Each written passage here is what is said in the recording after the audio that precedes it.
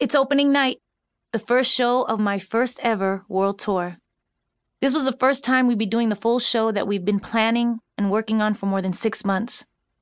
I am in full costume backstage with the usual cast of characters.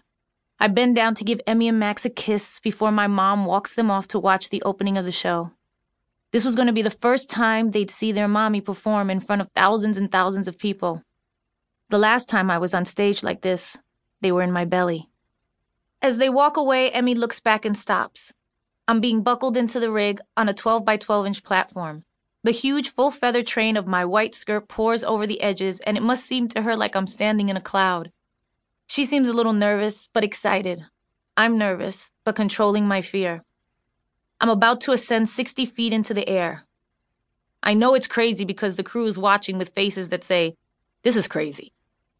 I give the operator the thumbs up, he gives me the thumbs up in return, and up I go, disappearing into the rafters until I am perched behind a huge video wall where nobody can see me.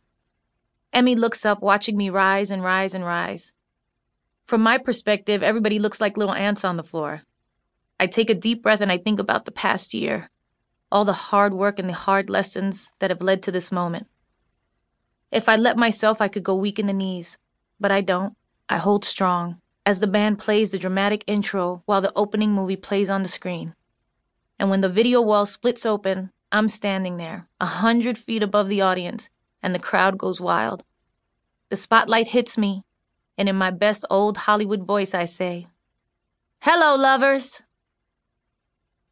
In this book, I'm going to take you on the physical and emotional journey of the year I went on the first world tour of my career, the year that changed my life.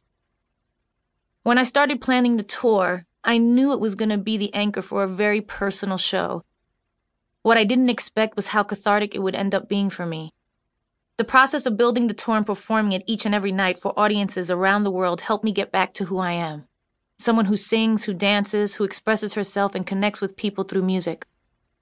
So many times I wanted to abandon writing this book because I knew it would be a difficult process, delving into the past and reliving some of my darkest moments.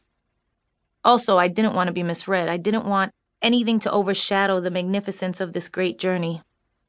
This book is not a detailed account of any of my relationships, famous or not. This is not a tell-all, so I hope that's not what you're looking for.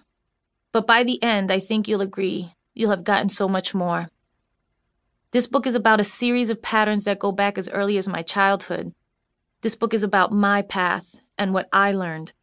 It's the story of a transformative journey where I faced some of my greatest challenges, overcame some of my biggest fears, and emerged a stronger person than I have ever been. This is a story of how I discovered the truest love of all. My genuine intention and what I hope to accomplish with this book is that others can draw upon the experiences that changed the course of my life and find encouragement in the mantra that motivated the following pages. You will live, you will love, you will dance again.